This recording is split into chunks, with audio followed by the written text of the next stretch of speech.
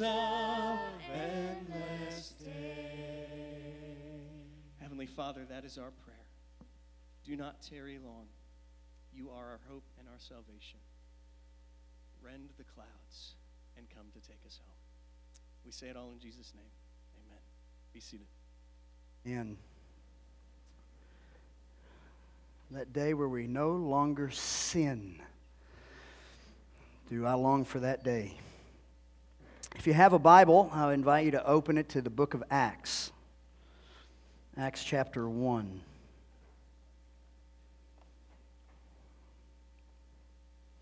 And I'll do some greetings in a moment, but I want to read the Bible first.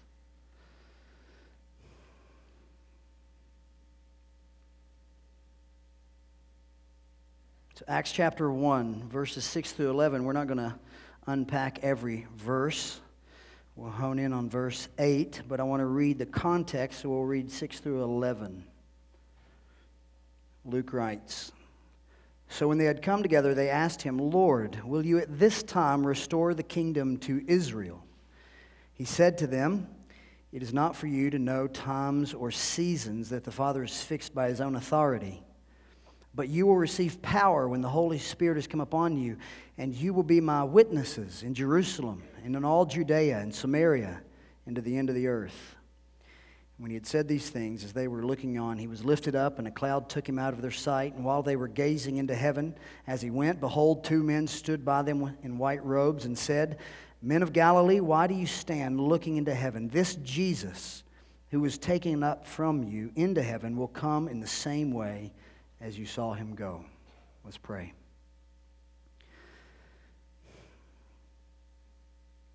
Father, we long to see you, as Jamin prayed, rend the heavens and descend and gather us into your kingdom fully and finally. We put off this body of flesh and put on immortality. We long for that day where we see our sovereign, our Savior, and our satisfier. But until that day, we live in the present evil age, and we need help. We need your help. And so we pray right now, as we've sung to you, we've praised your name, we are hoping that our praises have risen to you and that you are pleased. But now we pray that you would speak to us through the Bible, through your word, and that you would help us to live faithfully, to live for your glory and our joy. And we pray this in the name of Christ. Amen. It's good to see some of you. A lot of you, I have no idea who you are, which is also very exciting. I saw Chad Callahan. Well, actually, I saw a large man walk in to the door, and his mom said, "Hey, there's Chad." And I said, "Where?" "I just see somebody with something on his chin." And there was Chad. People have changed, but it's a privilege and a joy of mine to be able to travel some, not much, but to travel to different places, preach at different places, and you get to meet people that you're going to spend eternity with. That's an exciting thing. And then you get to come to a place like this, where it's an added blessing if you get to see old friends. You get to see one of my closest friends. I like to say the smartest man I know, even though today was the first day he said my name right. It is, you learn something every day, brother. Woodyard is how you say my name, so he finally figured that out after 15 years, about 15 years of trying to get you to do that. But it's a privilege to be back here, a joy to be back here, and to see so many of you, and to see what God's doing. That's the most exciting thing, is not just to see friends, but to see that God is moving. God is reaching people, that people are coming to saving faith, to hear testimonies about what Christ has done. That's the most exciting thing. That's the most exciting part of my job, is to see what God is doing in the churches around the world and in places like Oak Park. And it wasn't too long ago. It's hard to believe. 5 years ago. 5 years have passed since we left here and moved to Minneapolis. And so many things have changed. So we left here, and I'd love to take time, but I don't have time to tell the story of how that all happened. And we got to Minneapolis and went there in 2012. But about halfway through our program at Bethlehem College and Seminary, my wife and I started to think about, well, what was next, what we were going to do with our life, where were we going to do it. We didn't think or have any dream of staying in the north. It's very cold there. Before I got on an airplane to fly down here, it was -7 when I walked to the car, and that's a good day. So we didn't have any dreams of staying necessarily in Minnesota. We thought we'd move south of Minneapolis. We did, 40 miles south, further south, and pastor somewhere or teach somewhere. We didn't exactly know. About halfway through our program, you start wrestling with, we've got 2 years, then we've got to figure out where we're going, where we're going to live, where we're going to raise our kids, what are we going to do for a vocation. And it was around September or October of 2015 that we started to have conversations with Bethlehem Baptist Church pastors and leadership about the opportunity to plant a church. And that was the last thing on my mind because I'm not very cool. I wear cowboy boots, and I don't remember the belt buckle, but maybe you do. I'm not a hip guy. I don't dress cool. I wear sweater vests. I actually think they're awesome. And so they started talking about church planting, and I think, well, that's the last thing on my mind. I don't want to plant a church. I'm not a church planter. I don't wear skinny jeans and all that stuff. My hair's not nice. I don't have any hair. But that's what they started to do. They started to talk about planting a church just 40 miles south. We have 3 campuses. We're one of those multi-site places, and so we had 3 campuses, and we were going to plant out of our south campus in this little town called Northfield, Minnesota. And so we start having those conversations, and the moment those conversations came up, I felt this, what I've used this phrase, I was strangely stirred. I just said, why am I excited about this? I was at Applebee's, which happens to be my favorite restaurant, and you should eat there more, it's fantastic. And so I'm eating there, and a friend brings this up, and I'm strangely stirred inside of me. Why would I be excited about planting a church in a place where it snows 10 months out of the year? Why would I get excited about this? And then my wife says she's excited about this, and if you know my wife, she's from South Africa. She grew up in Cape Town on the beach where there's ocean and saltwater stuff, and I hate the ocean, but she grew up there where it's always summer, and now she's excited about this. And I'm like, wow, this is weird. This is really weird that she's excited, I'm excited, and maybe we need to look into this. And so we started to look into it. We started to travel every weekend. My wife worked at Bethlehem at the church, and I'd pick her up on Friday, pick the kids up, pick her up. We'd drive 40 miles to Northfield, and we'd stay with some friends, and we'd have coffee and breakfast and lunches and getting to know the people, spending time in the town. And the more we were there, the more we just begin to sense that this may be what God wants us to do with our life. We were just with the people, and we started to meet people that we actually like. You don't want to plant churches with people you don't like, and so we liked them. They were nice people, but more importantly, they're godly people. They're serious people. They're serious about the gospel. It wasn't just a bunch of young kids that want to go plant a church because that's the coolest thing on the block. These were some really solid people that had been at Bethlehem for a long time. And they'd been discipled. And so we're getting to know the people. We're getting to know the town. Some of you know a little bit about me, so here's the sign of Northfield. Cows, colleges, contentment. That's the sign when you pull into the cows, colleges, contentment. So I'm like, this sounds fantastic. And so it is. And so we're moving along. And so now the pastors want to bring me to speak at this event in Northfield that they were having. And this was their ploy to get me to sign on. The event was at a farm that had lots of deer on it. And so if we can get him there and they can meet the owner of this farm and they're going to let him deer hunt on this place, it's done. And they were right. So I met that guy and met those people and spoke at that event. So we're just doing this for months and months and months. We're meeting with people trying to figure out if this is what the Lord would have us do. If this was what God would have for us and where He would have us doing that thing called pastoring a church. And sure enough, that is exactly what happened. In April of 2016, we met, we had what we called Super Saturday. It was in honor of election season. Super Tuesday, we had Super Saturday. And if you wanted to be part of the church plant, then you show up that meeting, that Saturday, and kind of sign on the dotted line. And so we're there, and I'm waiting at this particular house, and like, is anybody going to show up? Is anybody going to come? And people start knocking on the door, and everybody that we thought would show up showed up, and then even some people that we didn't expect. And we took that as the last kind of straw. This is what we needed to do with our life. And so What I'm doing for the foreseeable future until the Lord would move us is pastoring a church in a little town called Northfield, Minnesota, about 20,000 people, 2 colleges, very expensive colleges, two of the most expensive colleges in Minnesota. Carleton College, if you want to go there, it's $64,000 a year, so come on. If you want to go to St. Olaf, it's cheaper, it's $61,000 a year, so you can come there if you want. But it's just kind of got this intellectual feel, but it's very different from what you know in terms of church culture. It's one of the most liberal towns in one of the most liberal states. In terms of the type of Christianity that we believe and the doctrines that we cherish, you won't find them anywhere within the town or the region in that county. And so we wanted to see a gospel-loving, gospel-preaching church placed in that city. There are 20,000 people, and on a good day, 3,000 people go to church. 17,000 people that don't know Christ. Don't worship Him on Sunday and don't worship Him with the rest of their life. And we want to see that changed. We want to see their eyes open to the light of the gospel, of the glory of Christ. We want them to see and savor Jesus with all that they are. And so that's what we're doing. That's what we're doing, and that's where we're doing it. And at one level, in one sense, as we're going to see in a moment, every Christian has the same call. There's a way to say that. We're going to unpack it. Every Christian, every person who says that they're a follower of King Jesus, a disciple of Christ, has fundamentally the same call on their life. And that's to be witnesses for Jesus. Ambassadors for Christ. The what of the Christian life is witness.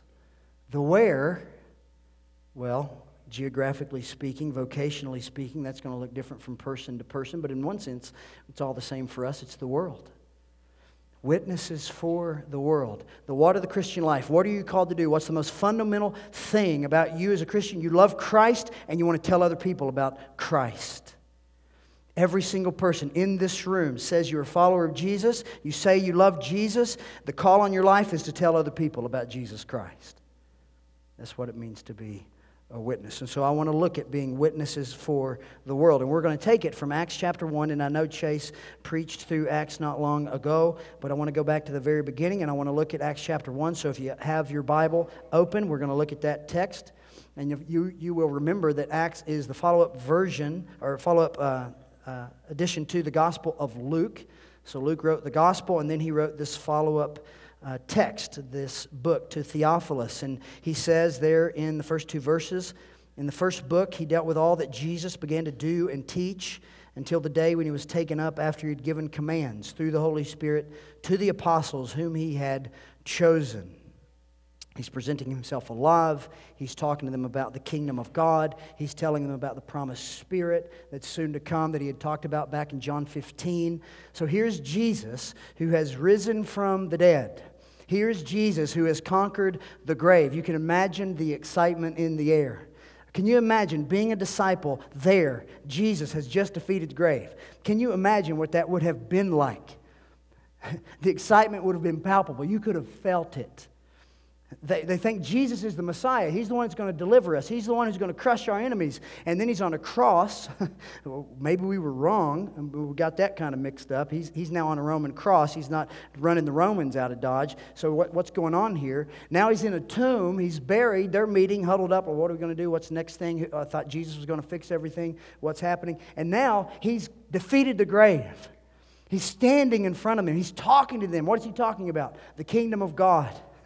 He's telling them about a place where there's no sin, there's no suffering, there's no disease, there's no famine, there's no nakedness, there's no death.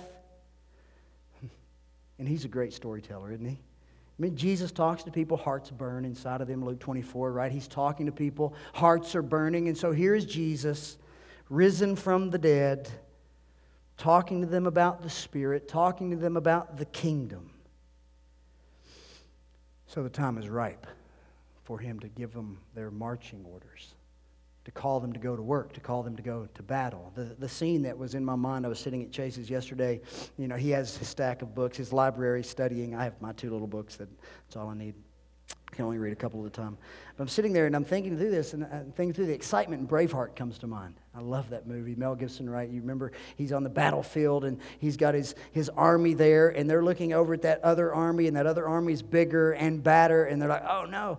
They don't have their faces painted quite as nicely, but they're there, and it's daunting, this daunting task. And William Wallace begins to stir them up with his speech. He begins to stir them up. And I kind of imagine Jesus doing the same thing. He's stirring them up. The kingdom's coming, guys. The Spirit's coming, guys.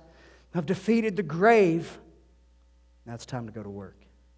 It's time to go after it. It's time to tackle the task at hand. And that's my aim this morning. My aim is to strengthen your resolve and my resolve, our collective resolve, to tackle the task at hand. Do not be fooled.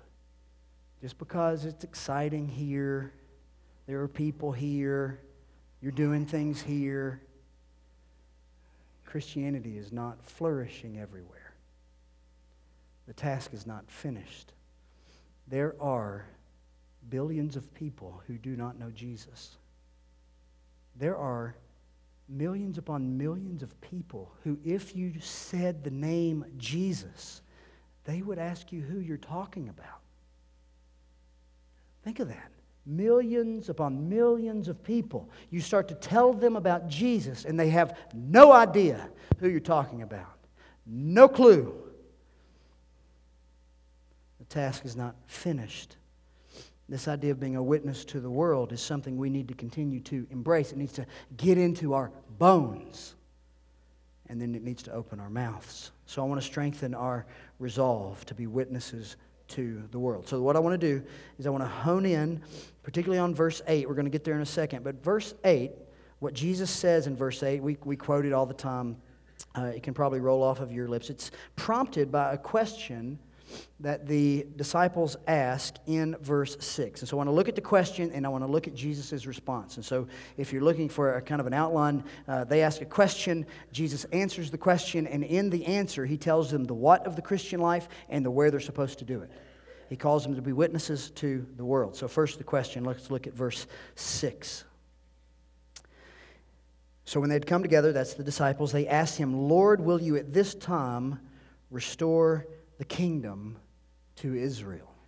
So the disciples are wondering if the time for Jesus to give the kingdom back to Israel is there. The Jewish people have longed for the great and awesome day of the Lord when he would crush their enemies and restore the kingdom. This makes sense when you go back to the very beginning of Luke's gospel, Luke chapter 1, verses 26 through 33, you would find Luke introducing the narrative or the birth of Jesus in very kingly and kingdom terms. He's talking about the throne of David. He's talking about this guy reigning. And so the idea of the kingdom is all over the place. And so maybe the time has arrived. Now, it's certain that when we look at this question, the disciples were probably a little bit off. They're probably thinking in nationalistic type of terms, and so we're often quick to criticize them for their question. They don't understand, they don't get it. This question's way off base. But I don't think that's true. I mean, you just look at what Jesus was just talking about. He's talking about in verse 3, he's telling them about the kingdom of God. Jesus is talking about the kingdom. And so it's a very natural question for them. Is it now time? Are you going to bring it now? And so they ask, and then Jesus responds. And he tells them that the future, the kingdom, it will come. It will happen. It's a sure thing. Don't be concerned necessarily about the unfolding, the exact chronology of how things are going to happen. You don't need to know all those details, but it's going to come. It's a sure thing. It's a sure thing. Every time Kentucky plays Louisville, I'm going to root for Kentucky. Every single time, right, Jen? I'm going to root for Kentucky every single time. And it's not a sure thing that we're going to always beat Louisville, but I'm going to root for them one way or the other. And so the kingdom, Jesus is saying, it's going to come. It's going to come. It's going to come. Don't fret. But you don't need to concern yourself with exactly how these things will unfold. And so he tells them there's a task at hand. So he begins to answer the question. And I do think he's answering the question. He is not pushing their question aside. He's answering the question. There's work to do. The kingdom will come in fullness. So, let's wake up, let's put our armor on, and let's get to the task at hand. And what exactly is the task? That's where Jesus is taking us. He's going to tell us what the task is in verse 8 and where it is. So they're going to ask a question, is it time for you to restore the kingdom? They're probably a little off in that question, but he answers it in this way. The very way that the kingdom you're longing for is going to come to fruition is as you go and you preach the arrival of the King of the kingdom. And so get to the task at hand. So look at verse 8, the what of the Christian life. We're going to go the what and then the where. The what. You will receive power when the Holy Spirit has come upon you, and you will be my witnesses. Once they receive the promised Spirit, we're going to come back to that. We're going to run this way a bit, and we're going to come all the way back to the Spirit. Once they've received the Spirit, they are to be witnesses. Now, it rolls off our tongue. We say that all the time, but what does it mean? Have you ever just stopped and thought about words? Words are important. You need to think about words. Words change lives. And so that witness, you said it, I'm supposed to be a witness for Jesus. What does that mean? Well, I think it means that you're to testify about what you've seen and heard. And I get that from Acts 22. Look at Acts 22. So I want to know what being a witness means. A good guy to ask is the Apostle Paul. And in Acts 22, he tells us how he interprets that call. Acts 22, verses 12 to 15.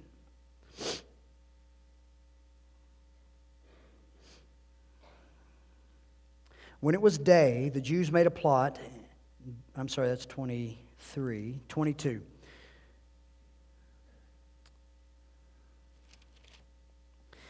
And one Ananias, a devout man according to the law, well spoken of by all the Jews who lived there, came to me, and standing by me, said to me, Brother Saul, receive your sight. And at that very hour I received my sight and saw him. And he said, The God of our fathers appointed you to know his will. Now pay attention. To see the righteous one. The righteous one in Acts is Jesus.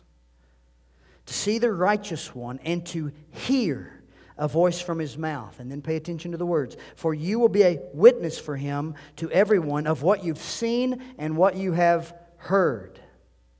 So this is different than Acts chapter 9 where you read about the conversion of Saul and he's recounting it and telling what's happened. The language in 22 is different. It's telling us exactly how Paul understands his call. The call to be a witness, to testify what you've seen and what you've heard. That's what it means to be a witness for Jesus. You see something, you hear something, and you go and you tell. And what do the disciples see? Whom have they heard? Who have Christians seen? Who have we heard? The disciples had seen the risen Jesus. They had heard his words. He's sitting there speaking to them about the kingdom. He is risen from the dead. They have seen the King of the universe. They have beheld him risen from the grave. And now they're hearing him speak. Go tell about what you've seen and what you've heard. You've seen the Messiah. You've seen the servant of God who was put on a cross, who went to the grave, who defeated it, and stands before you. Go and tell. That's exactly what the apostles do. You read the book of Acts and they're talking about the resurrection. They're talking about Jesus. They're telling people of what they've seen and heard. You go to the next chapter. You go to Acts chapter 2. You have the Spirit fall at Pentecost, and then you have Peter's Pentecostal sermon. And what does he do? In that chapter, or in his sermon, he begins to preach Jesus from the Old Testament. He begins to quote the prophets, and he begins to say that all who call upon the name of the Lord shall be saved. Who is the Lord? Jesus is the Lord. That's what Peter is doing in his sermon in Acts chapter 2. He is proving to the Jews, he's proving to the hearers that Christ is the Lord, that Jesus is the Lord. All who call upon the name of the Lord will be saved. Who is the Lord? Christ. Jesus. And that's what the apostles spend their lives doing. That's what the disciples spend their lives doing. They testify of what they've seen and heard, which is another way of saying they preach the gospel. They share the good news of Jesus. If you are a genuine Christian in this room, you have seen and you have savored Jesus. If you have not tasted and seen that the Lord is good in Jesus, you are not a Christian.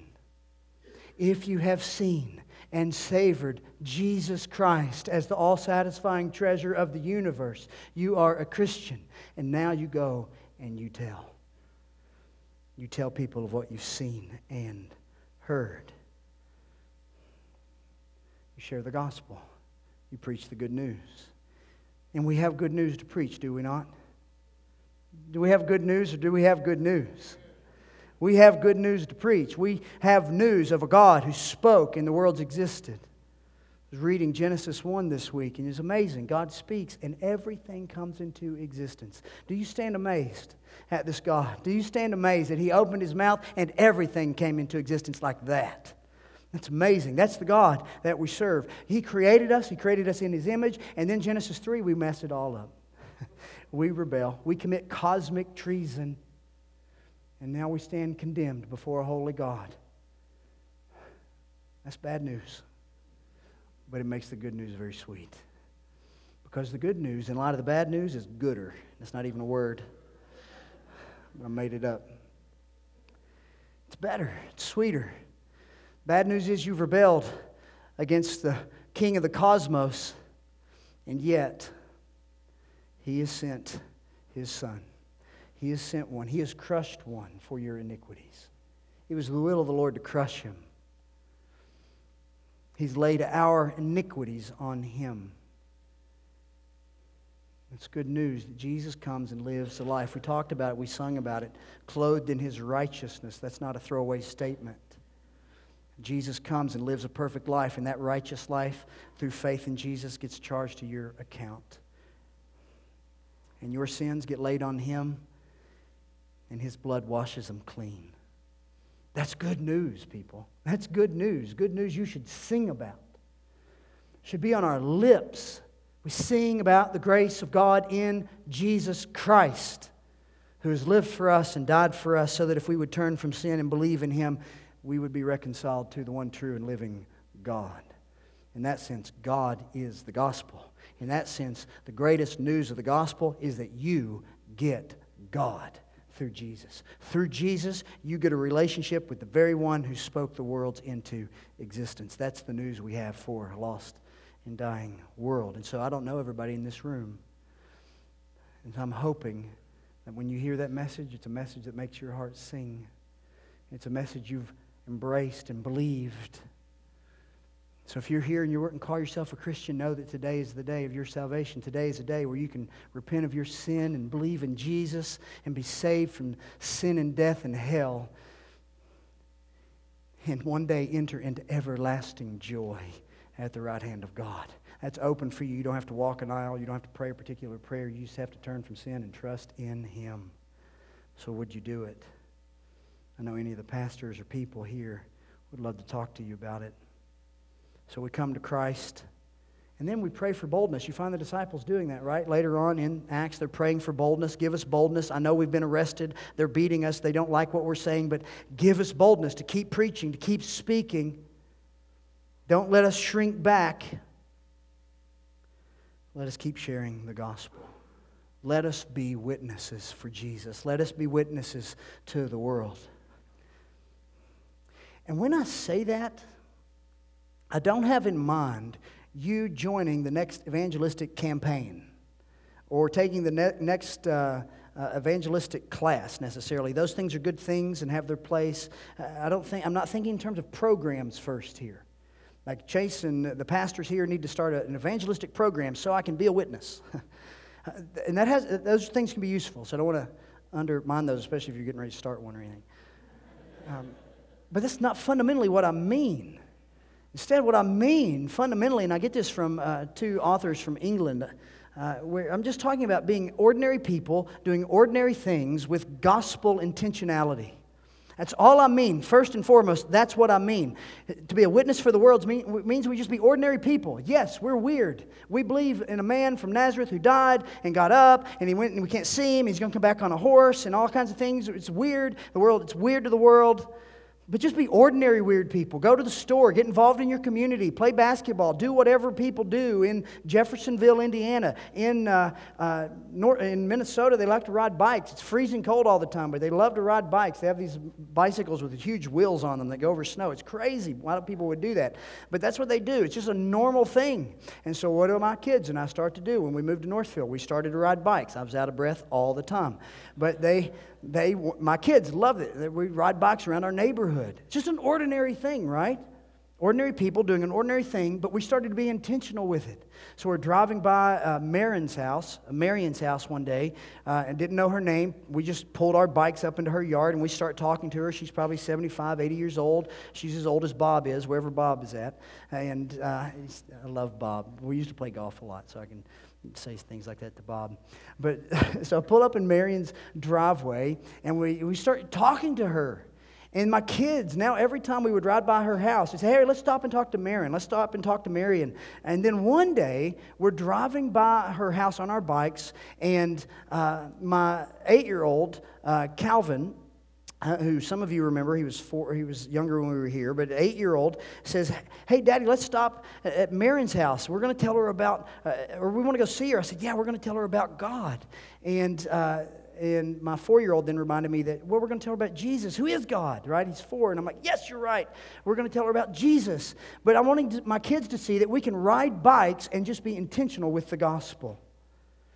Be ordinary people. Do ordinary things with gospel intentionality. I go to the same coffee shop, even though it's out of my way, just to get to know Julie and Sarah and some of the other people that work in that coffee shop so that I can build a relationship with them and tell them about Jesus. We go to the same grocery store. I look for the same cashier. We're involved at my son's school. Ordinary people doing ordinary things with gospel intentionality. And I don't know what that looks like for you. Some of you like to play basketball. Some of you are involved at schools. You do things.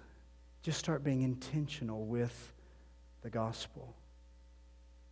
A good friend of mine that many of you know used to say this: be people who build relationships that are strong enough to bear the burden of truth and then share truth. That's what I mean. When I'm talking about being witnesses for the world, I'm not talking about programs. I'm talking about just being people, being Jesus people. People who are ordinary but are intentional with the good news of Christ. Now, the Bible calls us a lot of different things. This is Matthew 28, 19 through 20, right? This is the Great Commission. Go and make disciples of all nations. This is 2 Corinthians 5:20. We are ambassadors for Christ, God making his appeal through us, be reconciled to God. So that's what we're called to. That's the water of the Christian life. And I hope you embrace it with all that you are for the glory of our King and the joy of all peoples. So where do we do this? So that's the next part of the verse. So you be my witnesses, that's the what. Now the where. Look at verse 8 again. In Jerusalem, and in all Judea and Samaria, and to the end of the earth. So 2 things, just to note real quickly. This speaks about geography, but it also speaks about crossing cultures.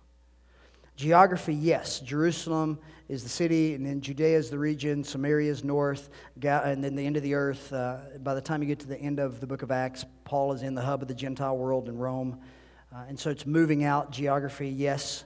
So some of us go to Northfield, Minnesota. Some of my friends have gone to plant churches in places like East St. Louis, Sheffield, England. I have friends in Bangkok, Thailand. We both have friends in South Africa with Chandler and Kelly Snyder. We know people around the world. Many of you do as well. I have friends in Dubai. We have people we're partnering with in Batam, Indonesia. So we go to every corner of the globe to take the gospel. So geography, yes, but also we are witnesses to all peoples. We cross cultures. When Jesus moves out from Jerusalem and Judea, He points His disciples towards engaging other peoples. That creates a problem sometimes. They start engaging Gentiles. They have to have a whole council in Acts 15 about it. Can we do this? They have to become Jews. They're engaging other peoples, other ethnicities, even the hated Samaritans. And finally, all the rest of the Gentiles. So our call is to preach the gospel to every tribe and tongue, every ethnicity, every culture. Even the peoples that we don't know about. There are something called unengaged peoples. That's not unreached. There are unreached peoples, but there are unengaged peoples. It's different in the world of missiology. The difference is the unengaged, there's no plan to engage them. The unreached are, there's a plan, something's happening, there's a percentage of Christian maybe there, but a very low percentage. The unengaged, no plan. Nobody is targeting them. There are people groups out there that we probably don't even know about. Our call is to be witnesses to every tribe and tongue, the unreached and the unengaged. At our church right now, we're at Bethlehem, which we just left. We're in this season called 25 by 25. We're trying to plant 25 churches by the year 2025, and we want to engage 25 unengaged people groups by the year 2025. That's not easy. Some people will die trying to make that happen, but not a hair on their head will perish. And so we want to see that happen. In this sense, this is not exactly what John Wesley meant, but I'm going to steal it from John Wesley. The world is our parish. Anywhere in the world is on the table. Think about it. This time next week, you could live in Northfield, Minnesota. Come on. It'll be warmer in a couple months. But seriously, anywhere in the world, nowhere can close off the gospel. Earthly kings and kingdoms and governments can say, you're not coming. But the King of the universe has already said, I have all authority, and you're to go everywhere with the gospel. You can be anywhere next week. You could live in the Bolivian jungle. How exciting would that be? Or you could live in Uzbekistan. Or you could go to Hawaii. Some people could jump on that one. But there are people all over the world that need Jesus, and you can go anywhere you want to go with the good news of Christ. That's our call. And as the gospel goes, you know what it does? It creates an omni-ethnic people. Family of God. I don't say multi-ethnic. I say omni-ethnic. Omni is all. A people from every tribe and tongue. Not just a lot of them, but every tribe and tongue. And so the gospel goes. And so the where is the world. Now how that fleshes out for me, Northfield, Minnesota. How it fleshes out for Pastor Chase, it's Jeffersonville, Indiana. How it fleshes out for you, I don't know. It'll look different from person to person and from family to family and from church to church. But the call is the same. Be witnesses to the world. And so it's a great time to start asking some exciting questions. Do I need to live in this city? Do I need to leave and move overseas? Should I be part of a church planting team?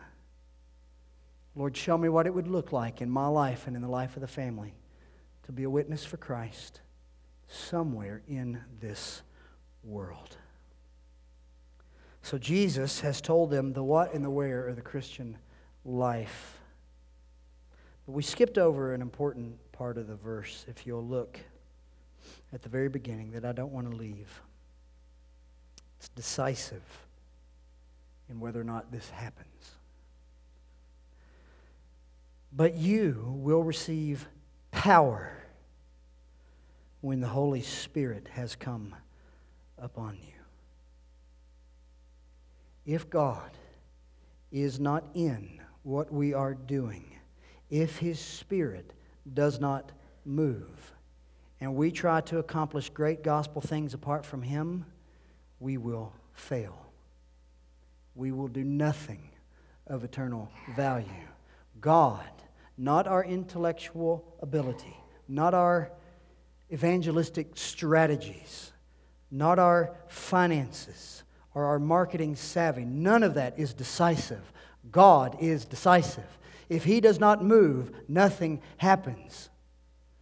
And so, we pray. We hope in the God of the universe who makes men and women alive. And we hope in Him and we ask Him to open the eyes of men and women that they would see and that they would savor the work and the worth of Jesus Christ. So may we ask God to show up and move in us and through us for the fame of His name. Not long ago, I finished a book by a guy named J.D. Greear. It's a book called Gaining by Losing, and he gives a picture of the church. He uses 3 ships. He talks about a cruise ship, a battleship, and an aircraft carrier. And the church is not a cruise ship. You're not putting our feet up, eating buffets, laying out, getting a tan, coasting through life. It's not a battleship even though I thought that was a pretty good picture. But instead he opts for an aircraft carrier. And the reason he does that is the church, the collective body, is an aircraft carrier because we meet, we come together, but then we launch out.